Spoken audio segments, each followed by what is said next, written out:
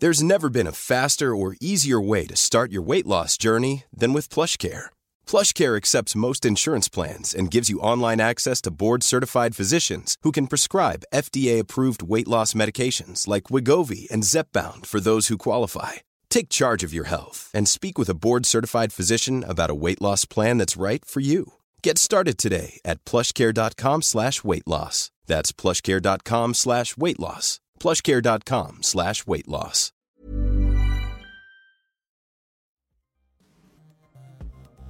Because when I'm in my shame and when I'm in my disease and when I'm in my fog of addiction, I don't know what's going on. Hey everyone, and welcome back to another episode of It Ain't Weak to Speak. My name is Sam Webb, and this show is dedicated to ending the stigma around mental health through community, connection, and the hard-hitting truth. I'll be speaking with guests from all over the world about life to inspire and to educate people to speak up so that we can save more lives. Thank you for joining me on this journey.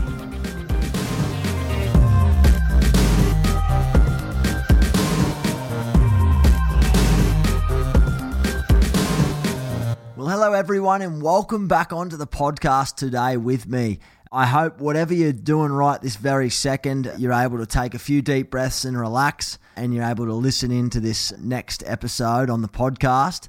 I know for me over the last few weeks, it's actually been very difficult to take a breath. I don't know if you guys can relate to this, but sometimes I just feel like I'm out of breath and I absolutely am doing nothing. I'm literally sitting down. I put that down to a little bit of my own anxiety, so I've been practicing a little bit of self-care over the past couple of weeks, practicing a hell of a lot of running and a lot of fitness. But a big thing that's been a breakthrough for me over the last few months, I guess, has certainly been what I'm putting into my body in terms of fuel, food and stuff like that. So yeah, very interesting. Thought I wanted to share it with you guys in case you can relate to that. There is no worse a feeling than having some anxiety and panic and the thoughts that can spiral into.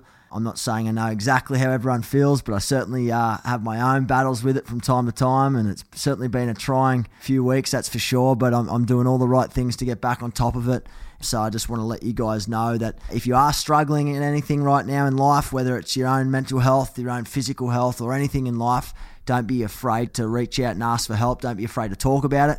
Talking about it definitely helps release a little bit of pressure and a little bit of that burden that you're probably carrying around with you.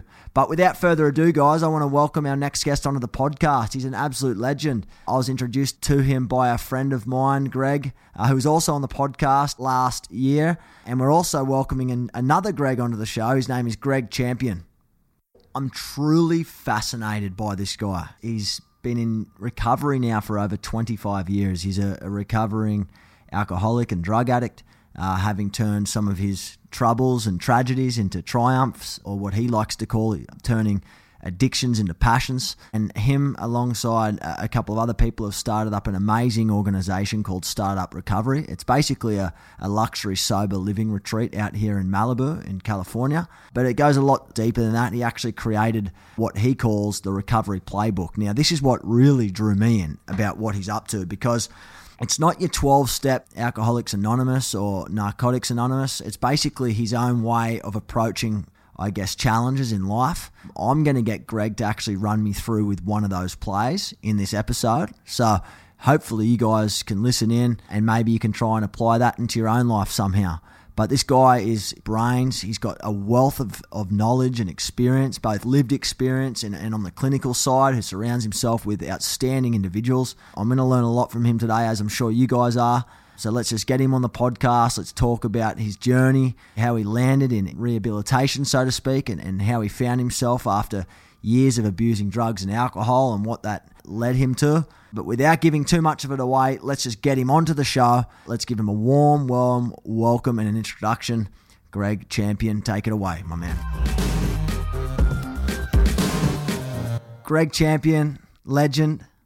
Welcome onto the podcast. Welcome onto It Ain't Weak to Speak. It's a real pleasure, man, having you on the show this morning. It's great to be here, Sam. I love your mission statement with living, and I definitely love your tagline, It Ain't Too Weak to Speak. Both are just monikers on how to live your life. I appreciate that, Greg. And, just to give a little bit of background to our audience and how we met, it would have been a couple of years ago. I was invited up to one of your recovery retreats or your transformational retreats up in Malibu or the Pacific Palisades. I would have liked to have spent a lot more time there, but I didn't get that opportunity, mate. But what a wonderful project you guys are undertaking out there. We talk about people going through their own traumas to start something great. And sometimes it takes heartache and losses and their own, really bad trauma to find things in their life that they want to do for the greater good. Where did it all start for you, man? For me, it was really when I was 4.5 years old. My father was killed in a drunk-on-drunk car crash. And so imagine being a little 4.5-year-old boy getting woken up and your mom sitting at your bedside telling you your father's not coming home. And I'll tell you, I immediately felt different. And I think that anybody who's going through some sort of childhood trauma, drama, or pain feels different. And then what we do is we try to hide that differentness. We try to push it down. And for me, I didn't have a father. And so I was being raised by a single mom. And what came up for me was three things. One is, well, I better show these people, these other students and my peers, I can be on the same level as them. And so here I did three things. One is I really excelled in the classroom. I got great grades. Number two, I was a pretty good athlete. I was the fastest kid in my class. So as well as I do it, and no matter what the sport is, the fastest kid usually gets picked first or second. And then the last one, I still have some shame around was I ended up being a bully, Sam, and I used violence to show you that I was your equal. You used to be a bully at school growing up. Yeah. I'm interested about this because I don't often speak about this on the podcast. And I want to stop you right there. So how old were you at this stage when you started to be a bully? You started using aggression and force. 5, 6, 7. And why? What was underlying that? It was not feeling equal to my mates. And so I would pick on the rich kid who had more money than I did. I may pick on the kid who's more popular than me. Anything that I was insecure about, I would want to force myself upon them in a way. And it was very quick. It was like this. And I can remember we were playing a football game and I had a brand new shirt. And here I am on the playground and this kid goes to tackle me and he pulls my shirt and rips my shirt. And I had such pride around that because my mom didn't make much money that I ended up just jumping on the kid and really, doing some damage on him just because he ripped my shirt. It happened like this. And again, I had no tools. I had no release. And for a 5, 6, 7-year-old, it was my way to deal with the pain. It was my way to deal with the pain. What you're saying is, and what I'm hearing you say is, utilizing your own force and your own ways of being aggressive to try and show others that you're superior or you're equal then was your way of feeling good about not only yourself, but dealing with that past pain. Is that correct? Am I hearing that correct? Yep. Yes. And when did this stop for you? When did that part of that journey stop for you? When did you realize that shit, I've got to deal with my own stuff. I can't be doing this to other people. What was that like? It was when I was 12 or 13 and I found the secret of drugs and alcohol. I found that if I drank, if I smoked pot, suddenly all that negative energy that I was putting out there was gone. And that really transferred it from violence to just checking out, medicating. But also, here's the other thing. My grades went down. No longer was I a straight A student. My focus on the athletic field went down. So I definitely moved those things that would have been good for me into the drug and alcohol world as well. I remember growing up at school, witnessing people being bullied and that whole situation. And at that age, obviously it's not nice, it doesn't feel good, and it can go on into other people's lives as they grow up and really change the way that they operate and live for the better or for the worse, right? It's such a cruel thing to do. And it's like, why would you pick on someone for not looking the part or not playing the part or not doing what you'd like them to do? And in the moment, you think it's cruel. But now I've grown up, I understand that a lot of that has its own issues behind that surface. They're probably struggling with their own demons too. And this is how they're coping with it. Without knowing that, I used to look back and think, if you're a fucking bully, you're an idiot. Can you talk to me more on that? Because I'm interested. The meme you see on Instagram that says, hey, be kind, you have no idea what people are going through? Growing up in America in the 70s and 80s, you had no idea what people were going through. You had no idea what was going on behind closed doors. And certainly as an 8-year-old little boy, I couldn't raise my hand and tell my mom what was going on. There was no child therapy back then. And really, there was no story. So what I want to say to you is when I sit down my 10-year-old little girl and my 8-year-old girl, and we start talking about, let's just say, other families in the community, and there's 1 or 2 kids that are off, I tell them there's something going on at home that's not right. There's something going on. They don't mean it. There's a much bigger thing. And for them to take that in as an 8-year-old or a 10-year-old, that's the gift of what happened to me. is they don't have to repeat the same thing, because my two girls are the farthest things from being bullies, because we're looking at them, we're talking to them as adults and going, here's the information. Now you have it, use it. So now you can be kind to that person who's basically throwing punches or dominating because there's something not right at home, you know? So you hit it right on the head, Sam. It's exactly where we're at. Thanks for qualifying and for validating that for me and for everyone that's listening in right now. I feel like this is a pretty strong topic. There's a lot of stigma associated with it because people don't like to admit that they've been bullied because they think that they're weak and they didn't know how to stand up for themselves. You know, there's so many different perspectives on this topic, which we could talk about for a long time. But you're talking to me earlier about, you know, the drug abuse that silenced this stuff out and that your grades sort of went downhill. How bad did that get for you, man? How bad did the drinking and the drugs get for you? I definitely was drinking and using drugs around 12 or 13. I grew up in San Diego, which is right next to Tijuana. And Sam, for a lot of kids growing up in Southern California, we would sneak across the border with fake IDs that told everybody we were 18, you know? And so imagine being a 15-year-old lad going across there and you pretend you're an adult. Mate, that's dangerous down there anyway, even today. Oh, totally. We had no idea. We just thought, oh, there's tequila poppers and there's Corona beers and there's pretty girls and there's, you know, disco on the radio. And we thought we were adults and we're 15-year-old babies. That was the vicious wheel I was on as a teenager. I went to a pretty popular college university here in the States known as Arizona State University. And Arizona State in the 80s and 90s was considered one of the top party schools in the country. That's why I went there, because I was going to be amongst my people. I drank a lot. I used cocaine. I tried acid. I did mushrooms. Really the scary part that when I got out of school and on my graduation night, I got my first DUI. And that was at 22 years old. And I proceeded to get arrested 7 other times over the next couple of years. And I got arrested for another DUI. I got arrested for assault. I got arrested for driving with a suspended license. I even got arrested twice with our friend Gregg in New Orleans. And I went down there for Mardi Gras. And I see this big Irish cop. And before the festivities can begin, I go up to him and I go, hey, what can I actually get in trouble for? I need to know the rules. He goes, don't piss in my streets and don't fight in my streets. So Sam, what 2 things did I get arrested for? Pissing in the streets and fighting in the streets. And that's the disease of alcoholism and addiction. Because when I'm drunk and high, Sam, I'm an animal. All the consequences and all the rules go out, okay? And suddenly, I don't care what people think. It's a self-centered disease. You're living in Gregg Champion's world, and what Gregg Champion does is he thinks he's having fun, but really what he's having is having fun, then fun with problems, and then just problems. And so what ended up happening is, and this is my downfall, is that I had a job in a TV station. I was working overnight, so I was working from 6 p.m. to 3 a.m., and I didn't have much social life because who goes out at 3 a.m.? Well, Sam, I think we've all had friends at some point that go out at 3 a.m. And I found those friends. I call them lower companions. And lo and behold, one of them suggested, hey, you went to a big college. Do you know people on the East Coast? I said, yeah. Well, how about we start shipping them marijuana to the East Coast? And so I said, well, what's that look like? And he said, okay, the pound of pot equals this on the West Coast and it equals this on the East Coast. And you can just see how much money you were going to make as it flew over the lower 48, if you know what I mean. And so here I was, a good kid from a private high school, college degree, good parents, and I became a drug dealer. All of a sudden, here I am once again in shame around this. And so what happened was every time I flew large amounts of marijuana from the West Coast to the East Coast, I would have to drink 6 double cranberry and vodkas.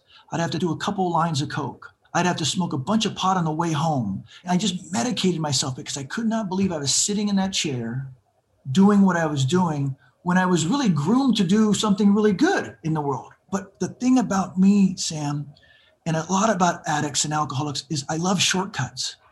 I want a shortcut. Is that what got you to that stage in your life, like to doing it? Because it was a shortcut, it sounded great, and the financial return looked good? There you go, right there. My daytime job at the TV station, I made $19,000 a year. I made 3 or 4 times that on each time I would run marijuana to the East Coast. So you could see where I was like, my priorities were. I used to like shortcuts when I was a kid. I would go to detention and they would say, Greg, I need you to write, I will not talk in class 200 times. And Sam, the way I would write on a piece of paper is, I, will, no, talk in class. I was just doing the exercise, but I wasn't getting the message. I will not talk in class. And so many of us want the shortcuts. We want the house. We want the wife. We want the nice cars, but we're not willing to actually go do the work. We want to graduate and go right to the boardroom. And that was my story. And so what ended up happening was I get arrested with 50 pounds of pot. 50? 50. Oh my. 2 suitcases. And I get in front of the judge and he says, "You're a good kid. What happened?" And I utter these 3 words that a lot of addicts utter. "I don't know." Because when I'm in my shame and when I'm in my disease and when I'm in my fog of addiction, I don't know what's going on. And here's what he says. He goes, "Here's what I do know, Mr. Champion. If I see you in my courtroom in the next 6 months, I'm going to give you the 5 years of prison they're going to hang over your head." Well, 18 days later, I'm back at it again. I'm in my little red sports car. I've drinking 2 Moosehead beer. I've had 2 joints. I have a couple bindles of Coke on me, and I go into the party of the year. And Sam, let me tell you what the party of the year looks like for me. All my high school friends, all my college friends have left me by this time. I'm dirt. I'm the scumbag. They know what I'm up to. So I'm going to the party to meet new friends, but at the party of the year, it's just a bunch of lower companions. And so within 10 minutes, a gentleman comes up to me and says, "Hey, do you have any blow on you?" Whew. Well, I'm a people pleaser, Sam. And so me and this guy go down the stairs into my little sports car. I pulled out my Duran Duran CD case. Don't judge me on my music selection. They were pretty cool in the early 90s. And I line out a couple lines. And then he says, "Oh, I got a picture for you." And he puts in San Diego Police Department. And so I got arrested twice in 18 days for major felonies. And what I want to do is just wind this story up to really tell you where the why in the road is. And we're always faced with whys in the road, right? Do we go left or do we go right? And so that next morning, I woke up in the fetal position, broken, beaten down, facing 5 years in prison. And in the corner of the room, I hear this voice, "Gregg, there's a better way. Gregg, there's a better way." I pop up, I look, and there's nobody there. It's just a voice. And it says, "Call your mother. Call your mother." Now, Sam, when you're facing 5 years in prison, the last person you want to call is your mother. Okay. And my mom at that time was probably in her early 60s, semi-retired. But I call her and she tells me, "Gregory, I want you to go to church." And so that night, on a Sunday night, I went to church. I went to Catholic Mass. And after the Mass, the priest says, "Hey, is anybody interested in doing confession? We have 6 priests here, 3 on this side and 3 on this side." And I went into door number 2. And there was this beautiful older man with white hair, laser blue eyes, and a white cloak. And he says, "Son, tell me your sins." And I began to tell him my sins. I said, when I smoke pot, I show up on Christmas on December 27th. When I drink a lot, I go into bars and I hurt people. When I do a lot of cocaine, I date 3 women at the same time and they don't know that. And when I do all 3 of those, I fly large amounts of marijuana to the East Coast. And he says, "Stop, son." I said, "Why?" He says, "Do you think you have a problem with drugs and alcohol?" And I said, "No." And he goes, "You don't." He goes, "Don't you see that every time you have a sin, drugs and alcohol is involved?" Wow. I said, "You're the second man in my life to ever say this." And he goes, "Well, who was the first?" And I said, "My stepfather." And he goes, "What was your stepfather's name?" I said, "Walt Janicki." Sam, the priest reaches across, grabs my hand and says, "I was Walt Janicki's first sponsor." Wow. Now, for those who listening, in the 12-step program, we have sponsors and sponsees. And so this priest was also part of Alcoholics Anonymous. And what he said to me next, and I did listen, because I thought to myself, what a God shot. What a God shot. He says, "Gregg, your sins don't belong in this confessional. They belong 4 blocks up at the Alano Club, and there happens to be an AA meeting starting at 7:30, and I think you should go." That night was 11/7/1994. That's my sobriety date. I took that priest's word. The next morning, I go to his office. He gave me his phone number on a piece of paper.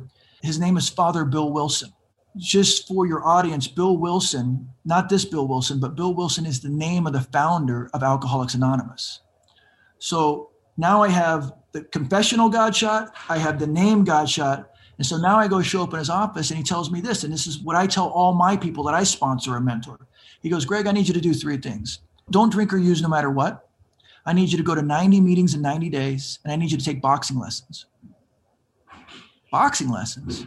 He's like, "Yeah, because when you do the first 2, you're going to have so much resentment and anger. You got to put it somewhere."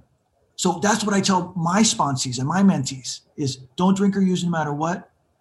Go to 90 meetings in 90 days and do some form of exercise to get the natural dopamines get going. And so that's my story. That's the why in the road. So the jail sentence, that didn't happen?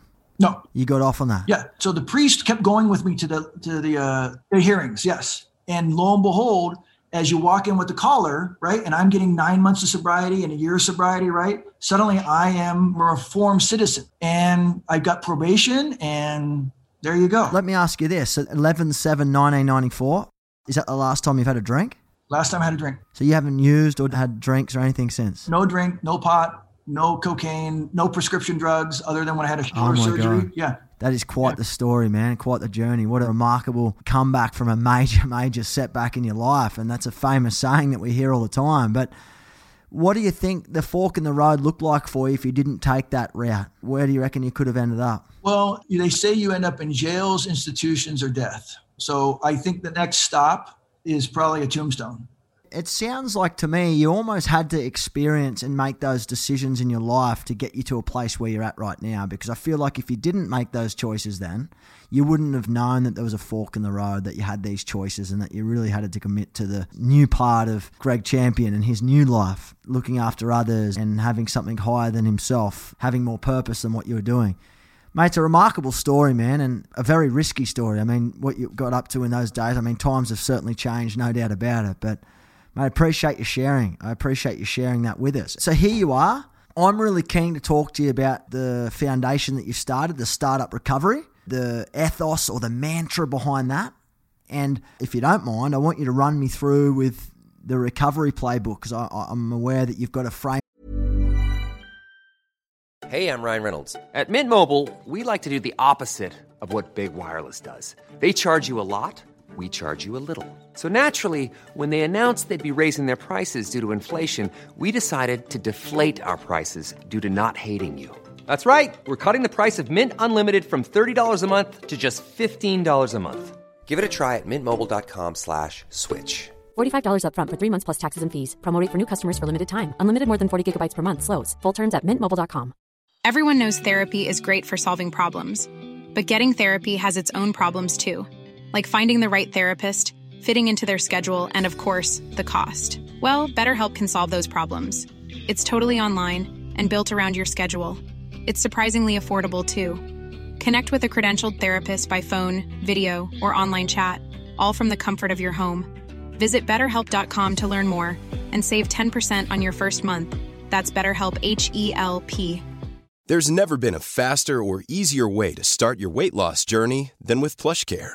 PlushCare accepts most insurance plans and gives you online access to board-certified physicians who can prescribe FDA-approved weight loss medications like Wegovy and Zepbound for those who qualify. Take charge of your health and speak with a board-certified physician about a weight loss plan that's right for you. Get started today at plushcare.com/weight loss. That's plushcare.com/weight loss. plushcare.com/weight loss. Burrow is a furniture company known for timeless design and thoughtful construction and free shipping, and that extends to their outdoor collection. Their outdoor furniture is built to withstand the elements, featuring rust-proof stainless steel hardware, weather-ready teak, and quick-dry foam cushions. For Memorial Day, get 15% off your Burrow purchase at burrow.com/acast and up to 25% off outdoor. That's up to 25% off outdoor furniture at burrow.com/acast. Work around. It's almost like a 12-step process, but you call it the 12-play process or something like that. I would actually love you, if you don't mind, run me through with a play. Run me through with one of the 12 plays so that I can tangibly feel it, understand it, and see how it works, if you don't mind. For sure. So what happened in this 25-year journey in my recovery along the way is, at the 10-year mark, I learned something. At the 12-year mark, I learned something. At the 15-year mark, and I began jotting some things down, filing some things away that worked for me, that kept me sober. Life happens, Sam. Just because you get sober, bullshit doesn't show up on your doorstep. I've been fired sober. I lost my mom to Alzheimer's sober.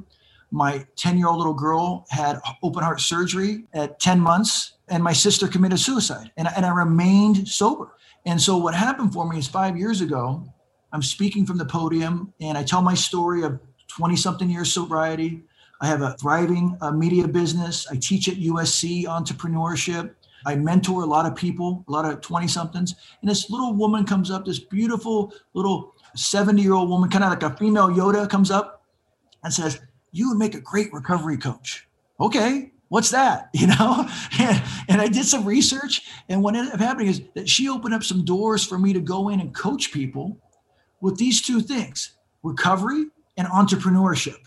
That, hey, if you get sober, I'm going to present some entrepreneurial spirit and some resources that then can get you to shift. And so our tagline at Startup Recovery is shifting addiction to passion.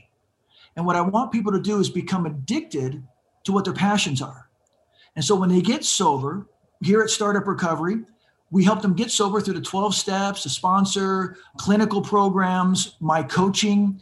And what we do is we really want people to identify, like, I'm sober, now what?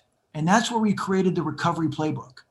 And so the plays are various. We do the 10 intentions. We do the word of the year. We do the right to write, where someone examines their life story. We try to get that down on paper. We do the lies we tell ourselves, the core character defects. And the play that I want to do with you, Sam, I want to call you Handsome Sam for some reason. I want you to grab your cell phone, okay?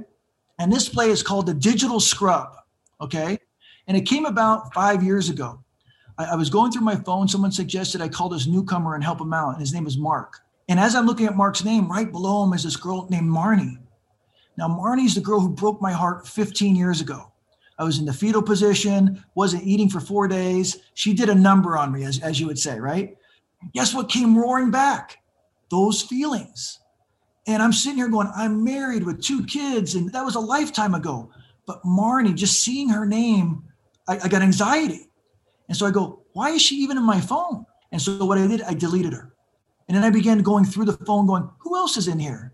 What other business person jerked me around? What other random, like I always say this, Sam, if you got a girl's name and a location behind it, you might want to get rid of it. So if it's Tiffany, Las Vegas, or Stephanie, Seattle. So what I'm going to ask you as you go through your phone there, Sam, if there's anybody that gives you anxiety or bad feelings, or you just don't need them in your life anymore, let's get rid of them. This is called a digital scrub.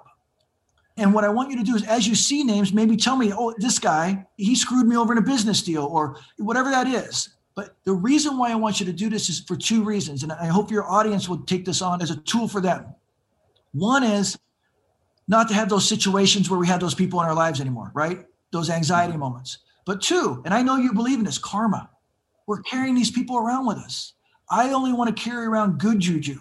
I only want to carry around good people who have my back and are in my corner. And so as you go through it, is there anybody that sticks out that, oh, I got to get rid of that one? Mate, I'm just going through my list right now, actually, and half the people that are in here I haven't heard or spoke to in so many years. It's like, yeah, I wonder if they're just taking up too much space. But again, I mean, I think that's a wonderful way of looking at it. I know one that's somewhat similar to that as well, Greg. Pull out your phone and just automatically swipe, if you've got an iPhone, for example, and swipe down the letters until you land on someone, just like a push it, and then you might land on someone you haven't spoken to in a very long time. You don't have to be best friends with someone to reach out to them and say, how are you? Are you okay? How's life going? Because out of the blue, messages like that could save or change someone's life also. So on the flip side, I'm going to ask you this, Greggy. You whip out your little phone there, mate. Okay. And, just randomly land on someone that you might have not spoken to for a while and just, drop a message, check in with them. All right. Because I know that can be a game changer for a lot of people. But there are a lot of people here in my phone, mate, that I could definitely disconnect from. And Sam, my partner, Jeff Van, and Jeff has a thing. He's like, hey, I'm driving around and if someone pops into my head just out of the blue, he's like, I'll call him. That's the universe telling me to check in on him. So we are aligned with you on this karmic check-in, basically. And the guy I'm going to check in with is Michael, who I probably have not seen in 5 years. He's an entertainment executive out here in LA. Yeah, it'd be good to check in with him. So I'm texting him right now, seeing how he's doing. But I like that.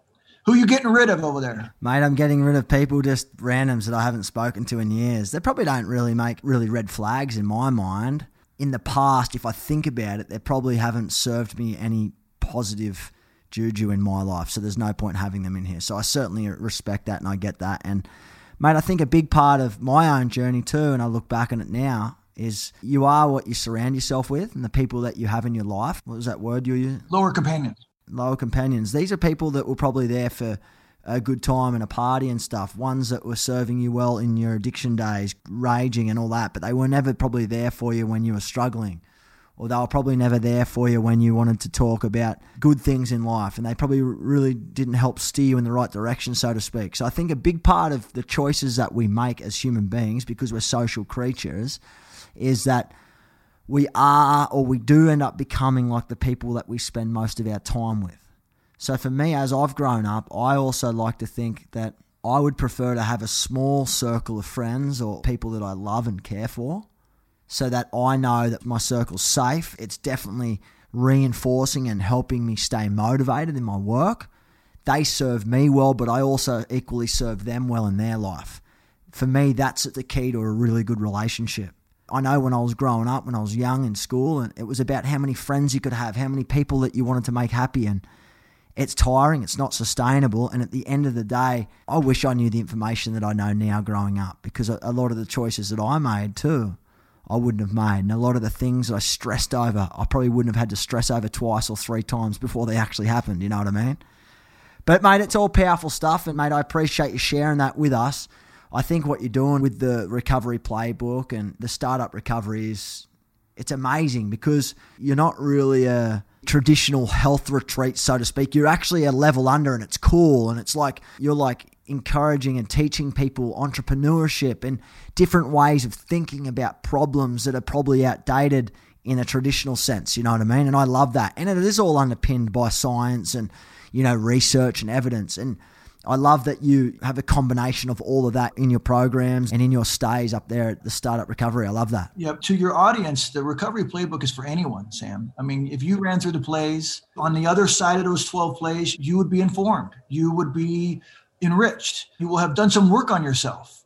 And so I encourage your audience, if they want to explore the playbook, it's online. It's called the recoveryplaybook.com/get started. Well, mate, I've been on there. You gave me access to it, and I think what you're doing is outstanding. I love the one here that probably resonates with myself a lot, and a lot of people that probably dial into these podcasts and the audience that we're dealing with living in our community. The backpack of shame, and how to rewire and change that narrative around what you're carrying, or the feelings of being stuck and not knowing how to navigate out of that mud, so to speak. Like, how do we get out of there in a way that's beneficial to our own growth, but also doesn't demolish our relationships and things like that? And I think it's so important. And I love some of the stuff you're doing, with the digital scrub, and I'm looking at it again now. And yeah, I think what you're doing is outstanding. Sam, the backpack of shame cannot work without what you guys say.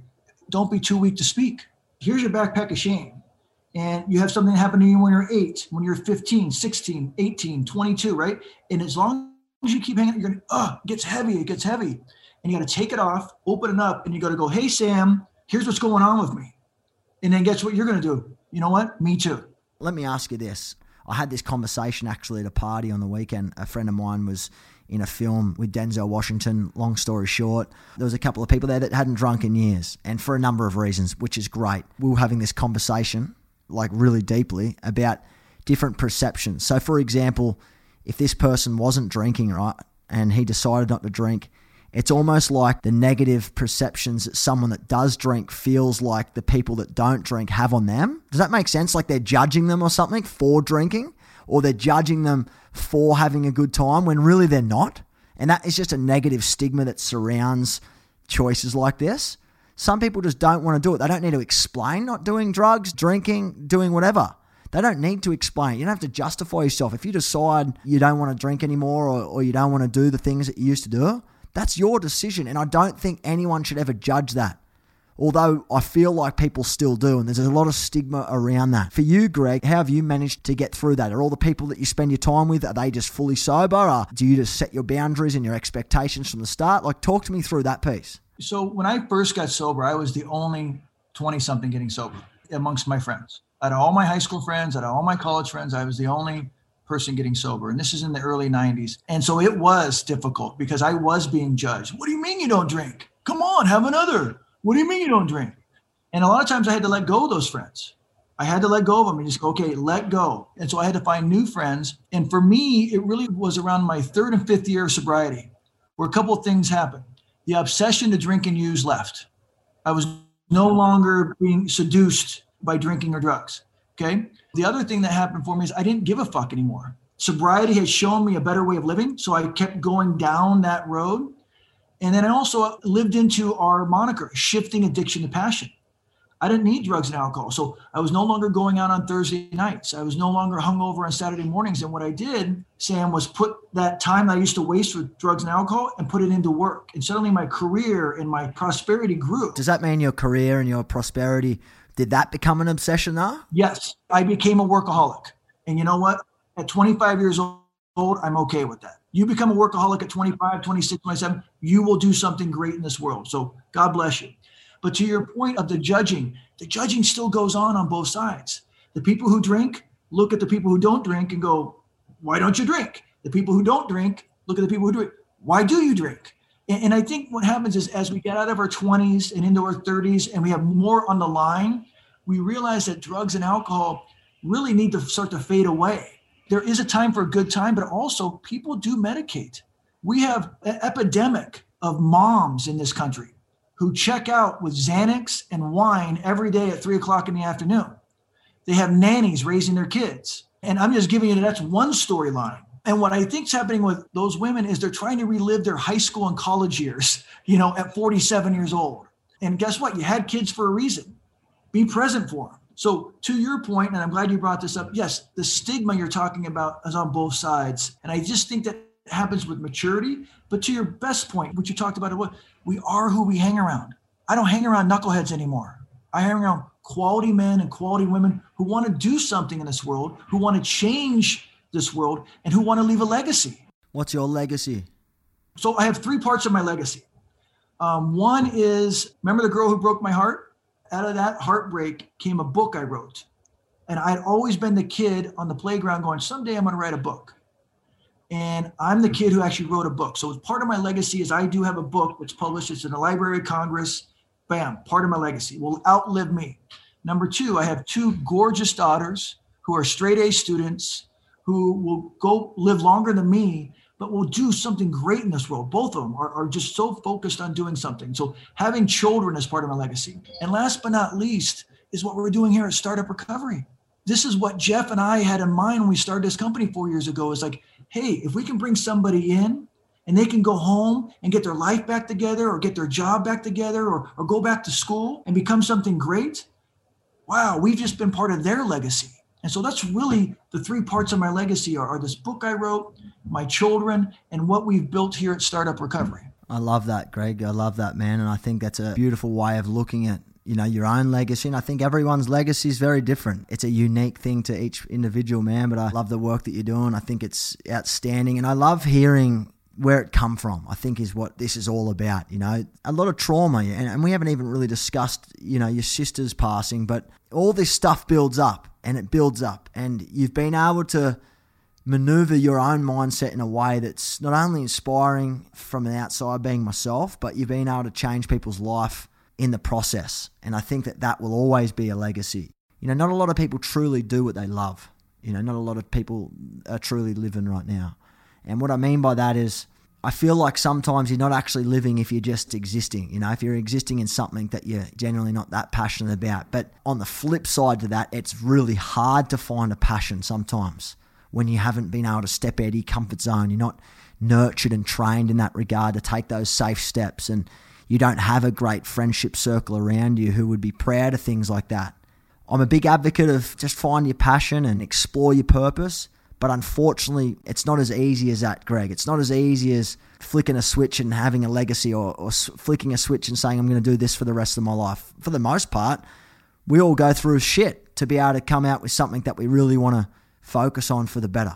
You and I, you've been through your stuff and I've been through my stuff. Your passion has allowed you to set up this great foundation in living, right? And you are an ambassador for recovery. You're an ambassador for mental health. You're an ambassador for suicide awareness. And let's switch out the word passion for joy, okay? And so when I work with people, I will say, hey, what age do you start drinking and using? They'll say 12 or 13. I said, hey, what did you do for joy before drugs and alcohol? Okay? I played the guitar. I played tennis. I was an artist. I took ballet. And so part of my job is for them to rediscover those gifts. And for me, what I did before drugs and alcohol is I body surfed, I skateboarded, and I drank mint chocolate chip milkshakes from Baskin-Robbins. So Sam, here I am at 52. Last weekend, I skateboarded with my girls. A week ago, I was body surfing with them. And last Sunday night, we had mint chocolate chip milkshakes from Baskin-Robbins. I can just tell you about my partner, Jeffrey Van. When I first started being with him and working with him on his recovery, he says, I used to play the guitar. This was when he was 12. We went and got him a guitar. And what I can tell you is in the 4 years, why he's been a very successful entrepreneur, a man in recovery, and really an essential factor in building up startup recovery and the recovery playbook. He's written 91 songs. So again, those songs aren't destined to make him a living, but they give him peace of mind and they give him joy.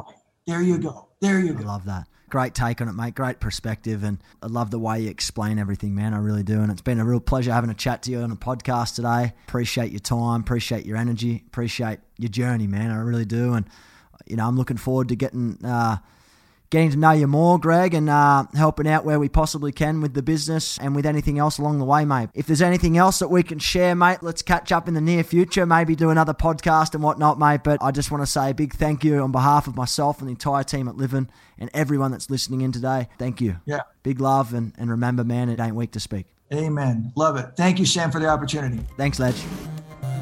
Thank you again for listening in to another episode of It Ain't Weak to Speak. Please like, share, and spread the love to as many people as you can. Let people know that you subscribe to the show. Don't forget to leave a review or a comment so that we can grow this community together, because a conversation could save a life. If you want to continue this chat, please join me on the podcast Facebook group at livin.org. I can't wait to share the next episode with you, but in the meantime, stay well, keep living, and remember, it ain't weak to speak. Thank you and have a top day.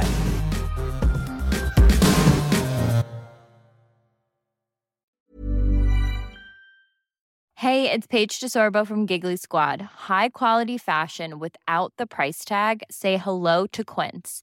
I'm snagging high-end essentials like cozy cashmere sweaters, sleek leather jackets, fine jewelry, and so much more. With Quince being 50 to 80% less than similar brands. And they partner with factories that prioritize safe, ethical, and responsible manufacturing. I love that. Luxury quality within reach. Go to quince.com/style to get free shipping and 365-day returns on your next order. Quince.com/style. Mom deserves the best, and there's no better place to shop for Mother's Day than Whole Foods Market. They're your destination for unbeatable savings, from premium gifts to show-stopping flowers and irresistible desserts. Start by saving 33% with Prime on all body care and candles. Then get a 15-stem bunch of tulips for just $9.99 each with Prime. Round out Mom's menu with festive rosé, irresistible berry chantilly cake, and more special treats. Come celebrate Mother's Day at Whole Foods Market.